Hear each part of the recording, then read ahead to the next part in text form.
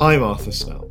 A major war is taking place on the European continent with Russia's invasion of Ukraine. We'll be releasing a series of special episodes to help you understand the background to this crisis as it unfolds. This is Doomsday Watch.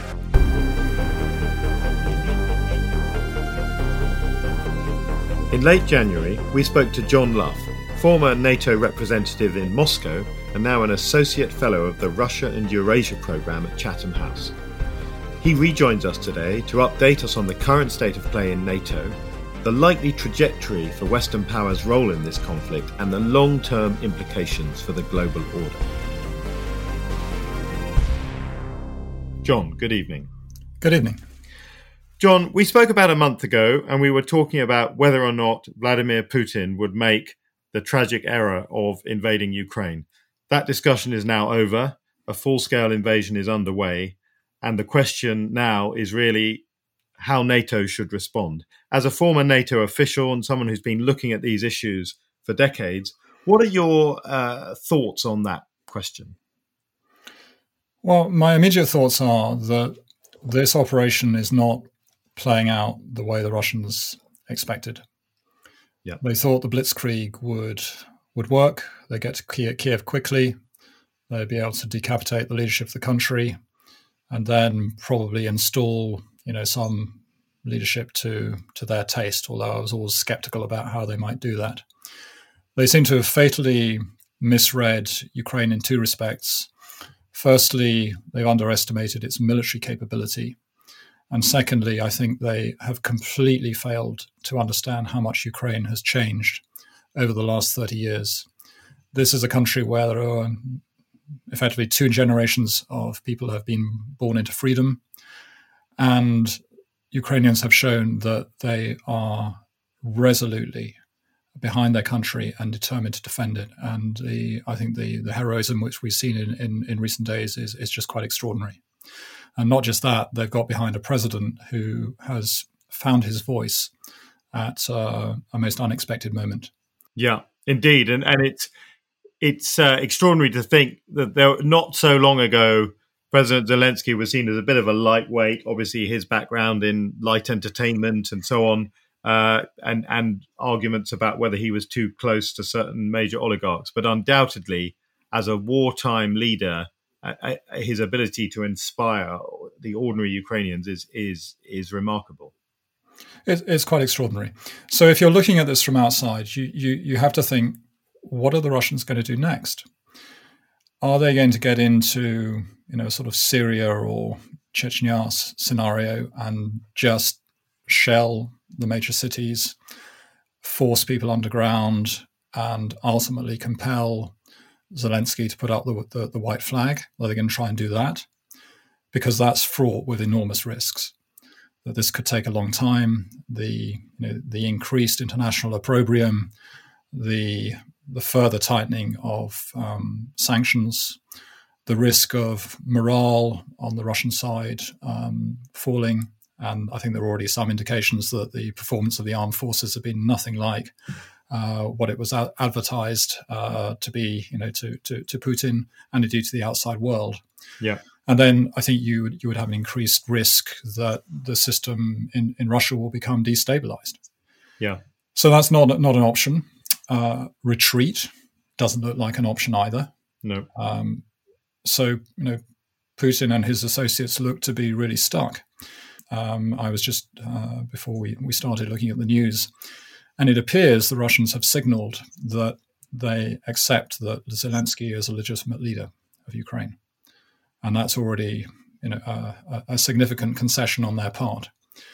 So are they going to try and negotiate their way out of this and say to Zelensky, we accept you as a leader, and since you're the leader, you're the one who needs to sign on the dotted line. So please tell us that you're never going to join NATO.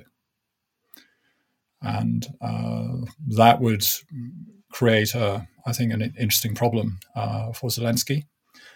And I sort of hesitate to offer a view on how he and his advisors would, manage that situation. But it really does look as though if they hold out for just a little bit longer, then things really might start to happen in Russia itself.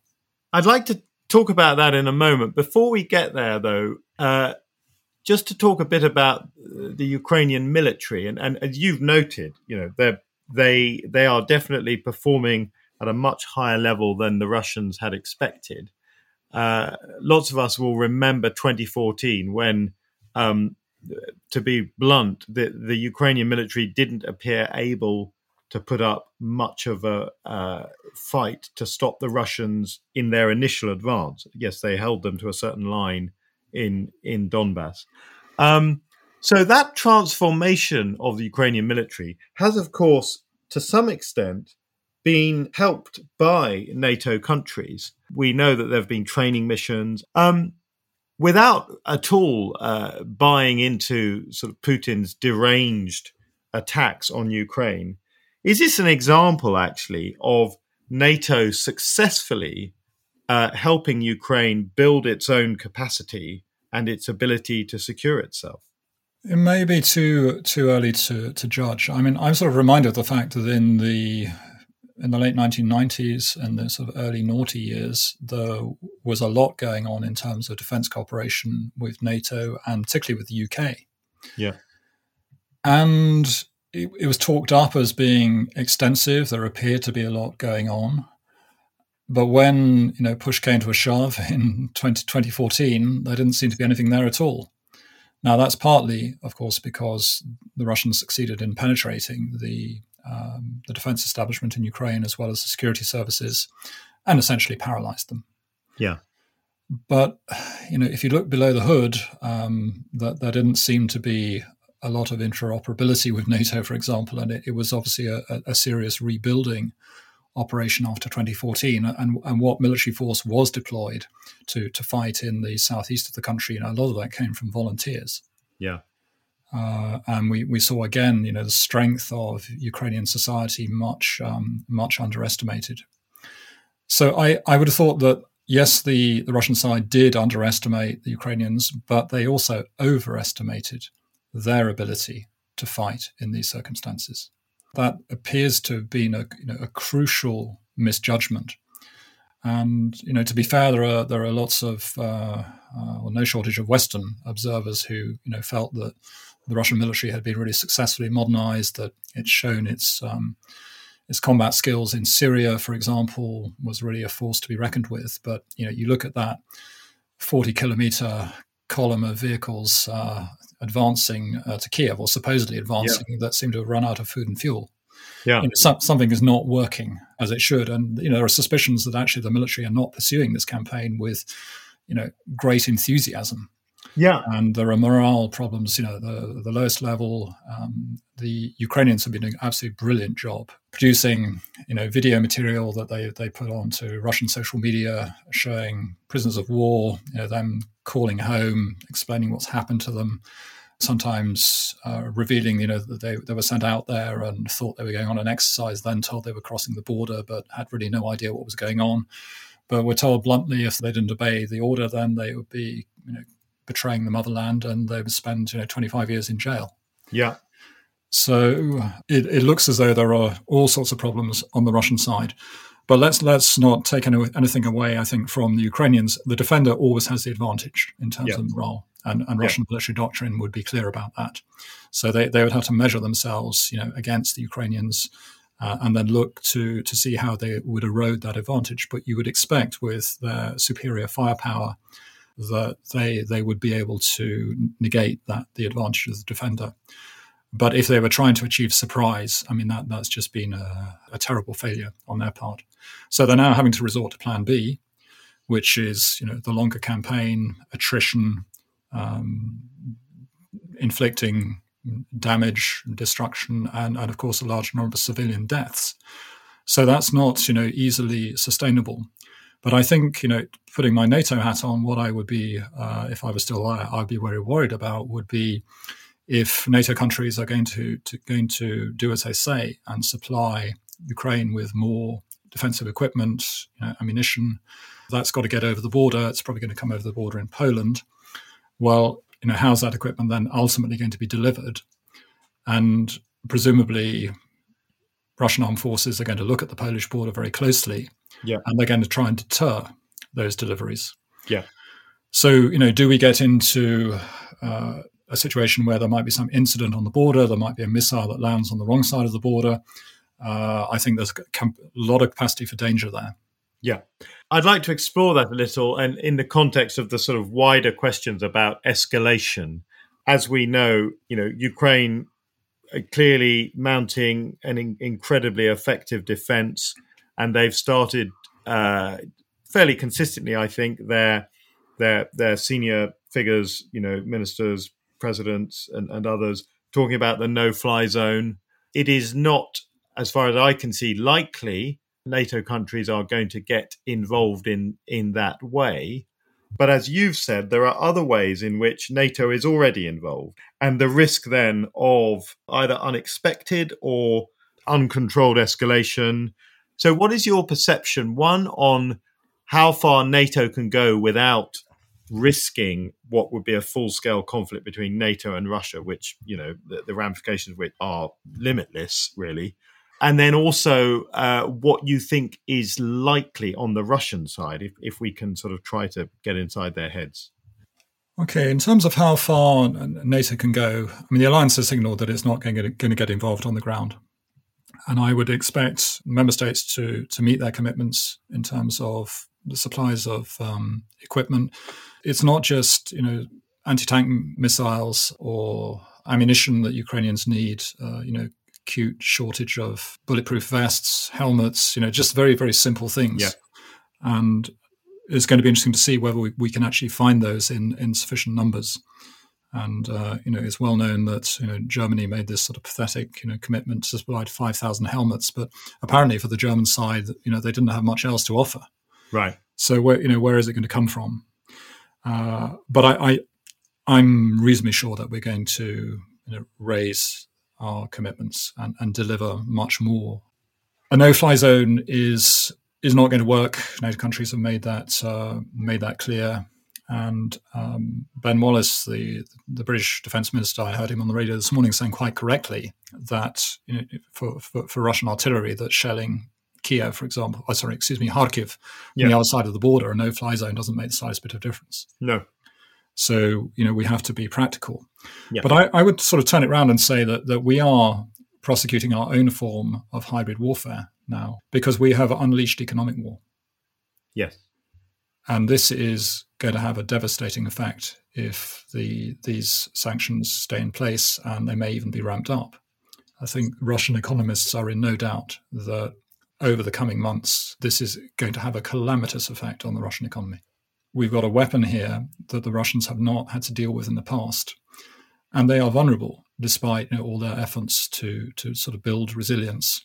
When you have foreign currency reserves of 630 billion, people think, well, that's fantastic. But then suddenly half of them are not accessible. Yeah.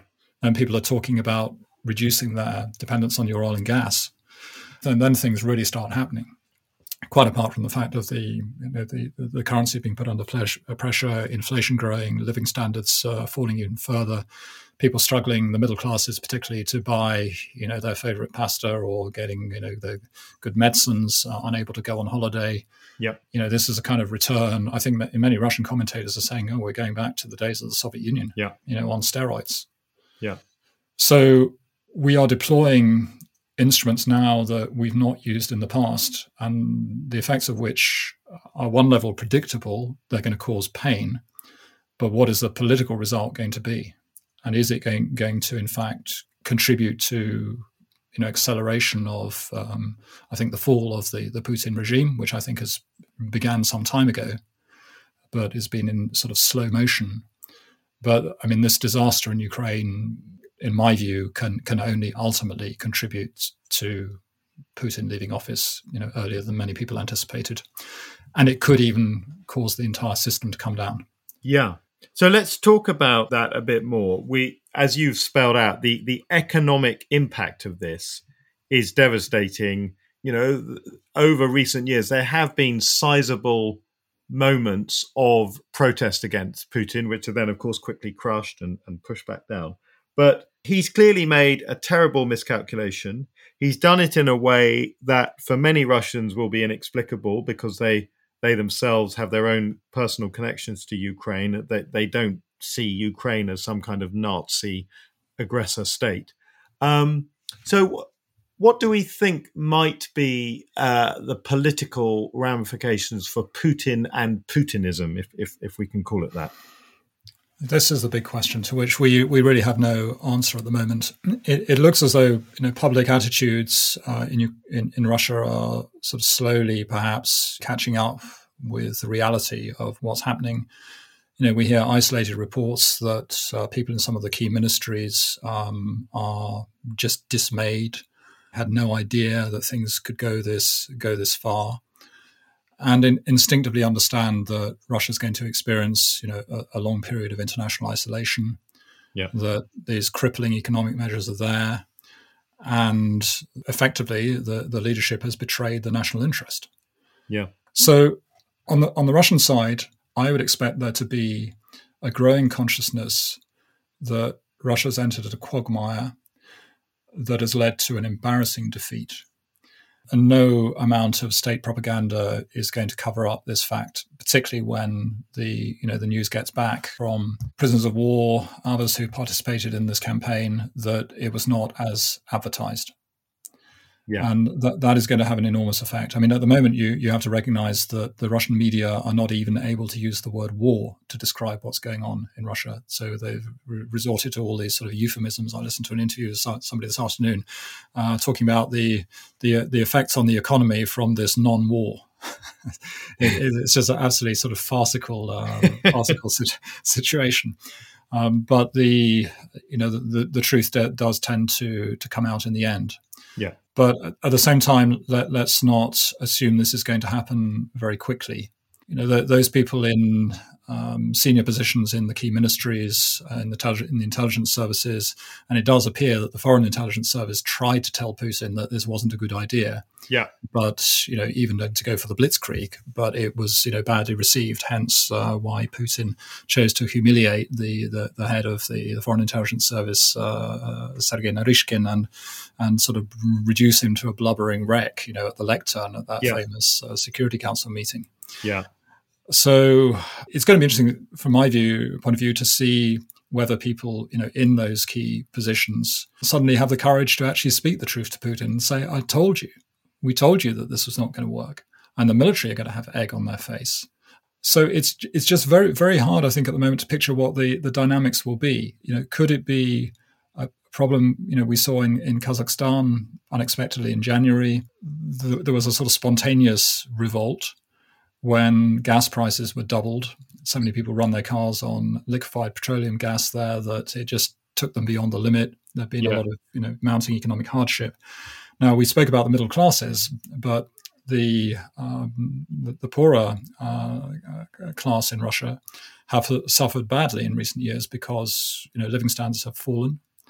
The people at the bottom of the pile tend disproportionately to take the pain. Yeah. And these people are going to, feel the sanctions measures, I think, very acutely. So you could probably expect there to be, rising levels of anger. I imagine that, city budgets are going to be under great levels of strain, public services being cut, the health service unable to treat as many patients. You can just see all this sort of building up. And it might just be that from below there is some sort of explosion. We know for a fact that Putin and his associates have been very worried about, what his chief opponent Alexei Navalny was starting to do in the public, and the way his messages about the levels of corruption in the elite were starting to get through and attract a huge amount of interest. Yeah. So maybe the stage is just set for somebody or a group of people to come along and exploit that, sort of rapidly changing public mood. So if you think back to 2014, this triumphant, Crimea is ours, the sort of national euphoria that accompanied the annexation of Crimea, that's just a distant memory. Yeah. That's been and gone. And maybe that was the absolute high watermark of the Putin era, even if by that stage, economic decline had already set in. But I think the country's future at this point looks extremely bleak.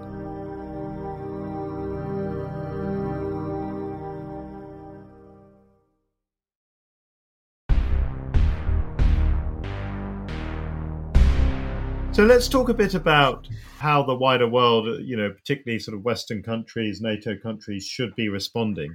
The possibility now of NATO accepting Ukraine as a member has surely gone up. It was by no means clear that Ukraine was going to be able to join NATO when this was still a debate happening in January and late last year. Whereas now, in the face of extraordinary aggression from Russia, it's easy to see the case, albeit there's massive complexity around the risks associated. But perhaps more importantly and more significantly, the EU, which again takes us right back to 2014 and the original trigger event for Putin's intervention at that time, the possibility of Ukraine signing a special partnership with the European Union. So what do you think that Western countries should be doing in the coming months as this situation continues to unfold? I think most importantly, they've got to signal that they're committed to helping to stabilize Ukraine, to support it economically, not just politically and diplomatically. But the country is suffering so badly at the moment, and this is not just the devastation that's being wreaked on it by Russia, but the economy is basically stopped. Yeah. During this conflict, and it's going to be very difficult to sort of make up that ground quickly. But I think it's going to be able to call on the support of the major players in the EU. In recent days, I think we've seen an absolute sea change of attitudes towards Ukraine in Germany, a country that previously was had a curiously sort of cold approach to dealing with Ukraine, and that's sort of related to its history, and it's as a kind of separate question. Yeah. But I think there is a wave of sympathy and respect for Ukraine and Germany now. So I think signaling our intent to help Ukraine take these necessary steps to equip itself to join the European Union at some point, to at least become more interoperable with NATO, and to develop a sense of its greater security through interoperability, with a real prospect, when the moment is right, of it joining NATO. But the future of security arrangements in Europe is going to depend heavily on who ends up running Russia and what their priorities are. I think they're going to have, like the Ukrainians, they're going to have a major task on their hands to rebuild the economy. Mm-hmm. And for that reason, we'll probably take a different approach to national security. I would hope that there'll be enough Russians willing and able to learn the lessons of the last 20 or 30 years and what this determined anti-Western posture has brought about, because this has all been totally unnecessary. Yeah, NATO has never posed the type of threat that Putin describes. The vision for Ukraine and others of a democratic family of nations that they can join at some point if they do the right things, that seems to have been, to my mind, a much more serious threat to Russia's ability to maintain its influence in the region. But to claim that NATO posed a security threat to Russia, that Ukraine drawing closer to NATO was going to fatally undermine Russia's security, was just complete nonsense. Yeah. So there has to be some revision of that security thinking, and if you think back to the mid 1980s and Gorbachev's ascent to power, and then this revision of Soviet foreign and defense policy, it does happen. And the famous words of Georgy Arbatov, we're going to deprive you of an enemy, they had a real impact on the West at the time. Yeah. So could we see some similar exercise? I don't think it would necessarily happen to the same degree as it did in the 1980s, but it could nevertheless be something quite radical by today's standards. That radicalism seems appropriate. We need a Russia. Russia's self-evidently the world's largest country and physically, but also just a very important country economically, culturally, and particularly for Europe. So Russia needs to be brought back into the kind of comity of nations, but clearly in a way that is not the Russia that we see at the moment, invading its neighbors. how can that be achieved? Because one could argue that that's exactly what people were trying to do after 1991, that they were trying to bring Russia in, bring it into the capitalist system, increase cooperation on a whole raft of areas. And, stating the blindingly obvious, it didn't work. So how do we make sure we don't end up there again? Well, that is an excellent question. I think on our side, we have to be honest about what we did right in the 90s and what we did wrong. We saw the NATO system as a model for expanding a zone of stability in Europe that, in fact, should include Russia. And I think there was a sincere desire on the part of the NATO member states to make that happen. Yeah. But it takes two to tango. Yeah. And the tango just didn't happen because the defense establishment in Moscow viewed cooperation with NATO as a process of strengthening NATO, which must be, by definition, to Russia's disadvantage. Yeah. So this sort of zero-sum game thinking, was still prevalent even when Russia was in a much, more weakened state at the time than it had been in the days of the Soviet Union, or indeed, during the height of the Putin years. Yeah. So, how do we sort of sell this package? And I think the experience of Ukraine and how it's viewed, its understanding of what this model is and how it can be expanded, I think that's actually extremely important for Russia to learn from, personally. But we are going to have a very frank conversation with the new Russian leadership when it comes.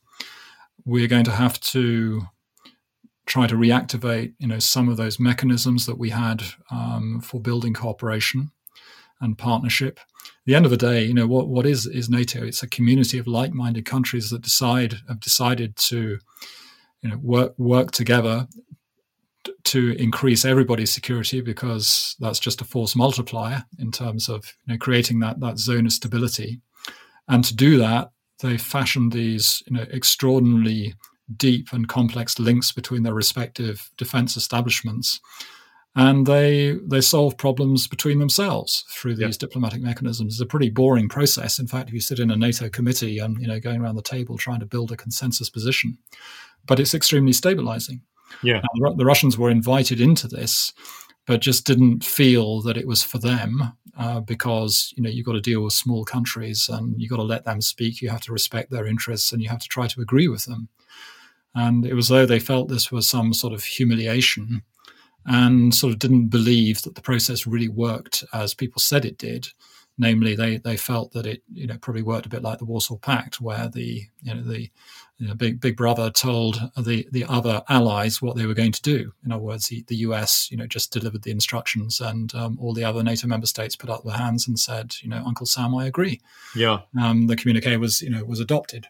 So there has to be some cultural change on the Russian side to get to that point, and that's going to take a very long time, because we will have been through a period of extreme confrontation, and I wouldn't doubt the impact of this state propaganda on people's minds in Russia. I noticed that among some of my old friends and contacts in Russia. I'm just amazed that even though they understand that it's so often there to mislead them and they kind of insulate themselves against it, still part of the message gets through and ends up warping their thinking. So we are going to have a great difficulty in establishing, I think, just a common language.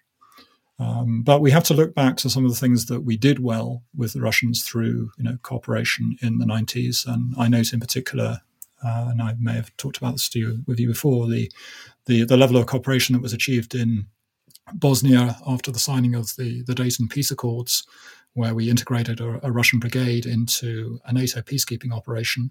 The Russians had their separate line of command, but effectively, they were part of a NATO operation. They deployed extremely professional senior commanders. There was a high degree of mutual respect. And it worked. I think it functioned very well until these senior military professionals went back to Moscow and found their careers had been ended.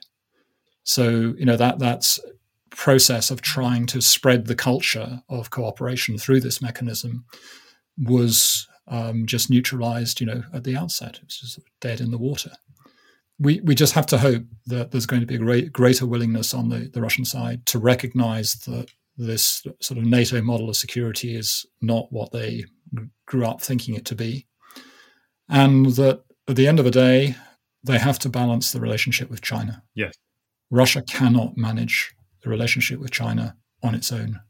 A weakened junior partner of China, I don't think, is a very good destiny for Russia.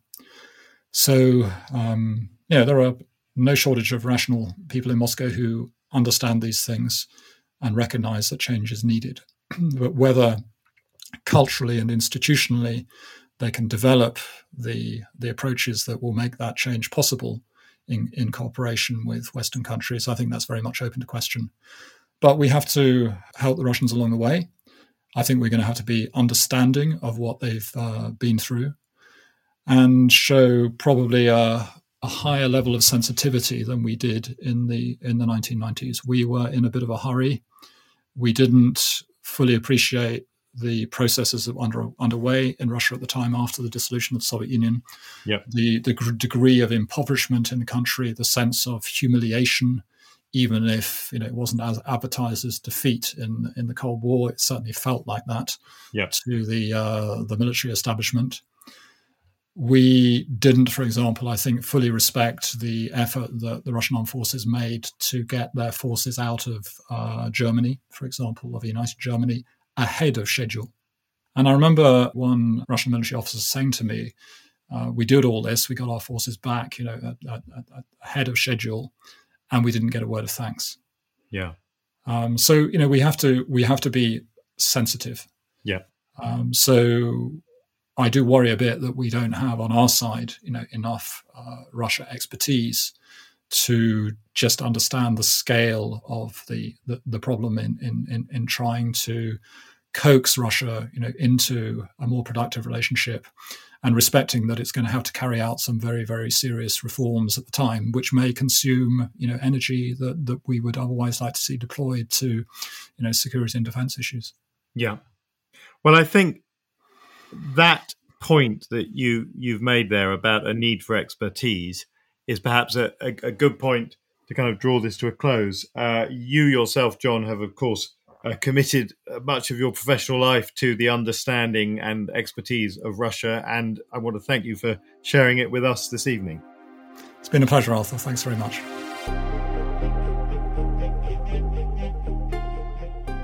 My thanks to John Lough for joining us at such a busy time. And thank you to the listener. If you're finding these special Ukraine episodes helpful, please consider backing us on Patreon and spread the word to those who you think might be interested.